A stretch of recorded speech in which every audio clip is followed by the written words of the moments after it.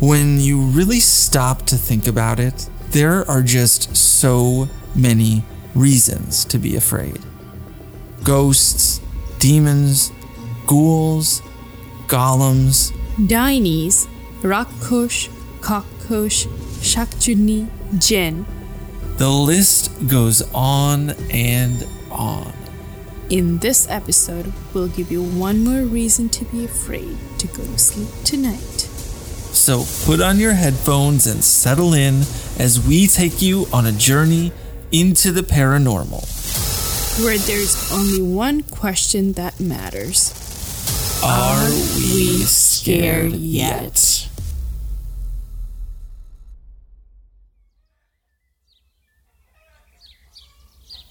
When I was a boy, around 6 years old, we lived in a large house. It was the largest and oldest in our village. We had a yard that stretched on further than I could run, and our pond felt more like a lake to my young eyes. In the middle of the pond, there was this island, and it was entirely covered by the shade of this humongous tree that grew at its center. Only one raised path, this tall, skinny, triangular dirt mound, led across the pond to the island, and I liked to play in the cool shadow that it cast. My grandfather had bought the property several decades ago from a Hindu family. Over the years, he was able to maintain the house and the property without making any major alterations, but eventually the day came when my youngest uncle was ready to be married. He needed a place to start his family, so as is customary, when my grandfather died the year prior, my father and all of his brothers had inherited the property equally. My father, as the eldest son, became the head of the household, which is why we remained in my grandfather's house. So after some discussion, it was decided that my uncle would build his new house on the island and the pond would be filled in. I was sad that they were going to have to chop down my favorite tree, I remember, but more than anything, I was excited by this prospect of new cousins to play with right next door.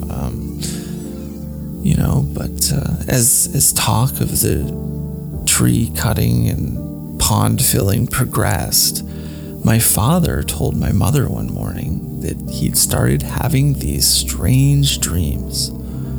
Nightmares, really. In the dreams, he would wake with a start.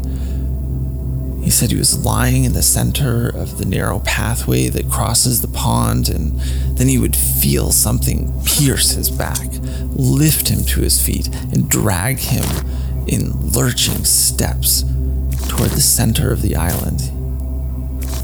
He said he felt like a fish being dragged to his death. He described the feeling of the cool metal as it probed his skin and stuck into the soft flesh of his back just beneath the shoulder blade. In the dream, he said the tree stood above him and it felt ominous. There were two figures, a man and a woman, and they hung spinning from its branches. They stared down at him with pure white eyes, and they told my father not to cut down the tree. Whatever he did, he could not cut down the tree. At first, my father scoffed at the dreams. Anyone would probably. He proceeded to make the arrangements for laborers to come and complete the work. But then the dream began to come every night, sometimes more than once a night. He was so shaken by the dreams, and he was hardly sleeping. It was starting to wear on him, and even I could see it. He looked pale, thin, with dark bags rimming his eyes. He would walk around the house muttering things that none of us could understand or wanted to understand. 1 week before the cutting, he said the dream changed. The hanging man and woman added an open threat to their pleas. If this tree is unearthed, so too will your family be severed from the earth.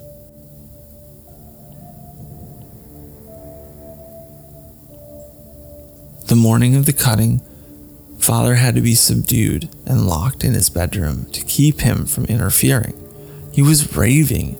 His eyes were rolling wildly in his head, frothy spittle rimming the corners of his mouth. "Don't do it," he screamed. "We can make room in the rice field." Mother tried to soothe him, but it was no use. Nobody took him seriously. When the first of the tree's limbs was cut free, it bled. No, it didn't bleed red blood. It was white sap, but it oozed from the severed limb, and it smelled like blood, like the way it smells on Eid during the sacrifice. After the initial shock of it, my uncle snapped to it and spurred the workers on, and the tree was removed in what felt like an almost irreverently short period of time. The pond was backfilled within a few days, and less than a month later, a new house was built for my uncle. But my uncle would never step foot in his new house. It was finished the day before his wedding, and he refused to enter it without his new bride. On the day of his wedding, he snuck out to the market to buy some last-minute supplies. He was on his motorcycle, riding from the market to his wedding ceremony, when a truck hauling fresh-cut timbers, of all things, lost control and hit him head on. He didn't make it to the hospital. My uncle was the first one to die after the tree was cut, but he was not the last. Every year, the month the tree was cut, one of my family members has died. My sister was next. She died from the flu. My aunt was the next year. Yeah, she died from a stroke. And then my mother from a rare form of cancer. My cousin drowned. One by one, my family members die each year. Even those associated with us through marriage have not been spared. I learned later that the tree that we had cut was a historical hub for a sacred Hindu ritual, Charak Puja, and it's a folk festival held to honor the god Shiva, a festival that takes place at midnight. During the festival, in our village, two people, a man and a woman, would be hung from the tree with hooks in their backs, like giant fish hooks. Last week, on the anniversary of the tree's death, I keep it in my iCal, my father passed away. The doctors said it looked like he died as peacefully as he could for a man who had a heart attack in his sleep.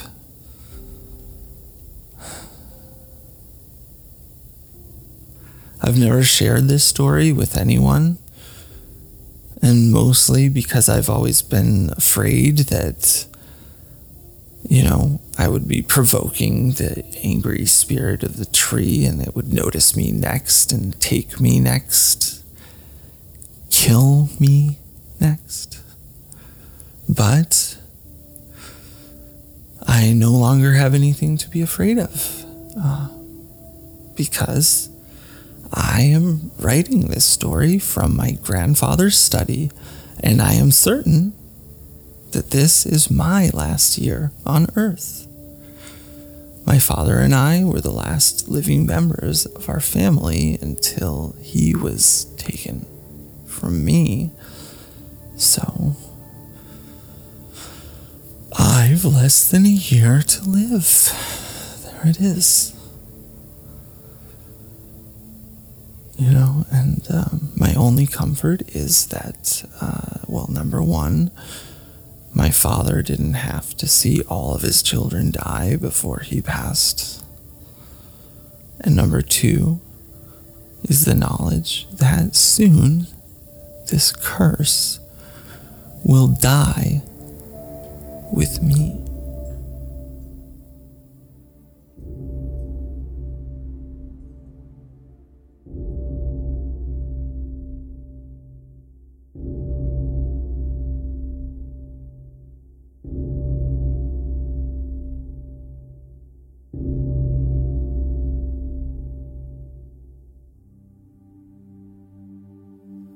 Hey folks, thank you so much for listening to our first episode. We hope you got the chills.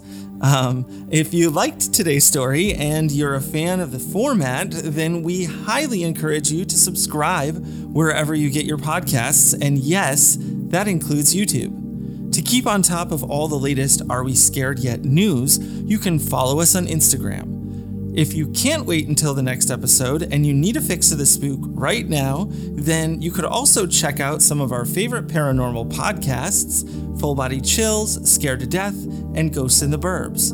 If you've never heard of them, then you will not be disappointed. We'll be back soon with another bone-chilling story, but in the meantime, do yourself a favor and stay scared.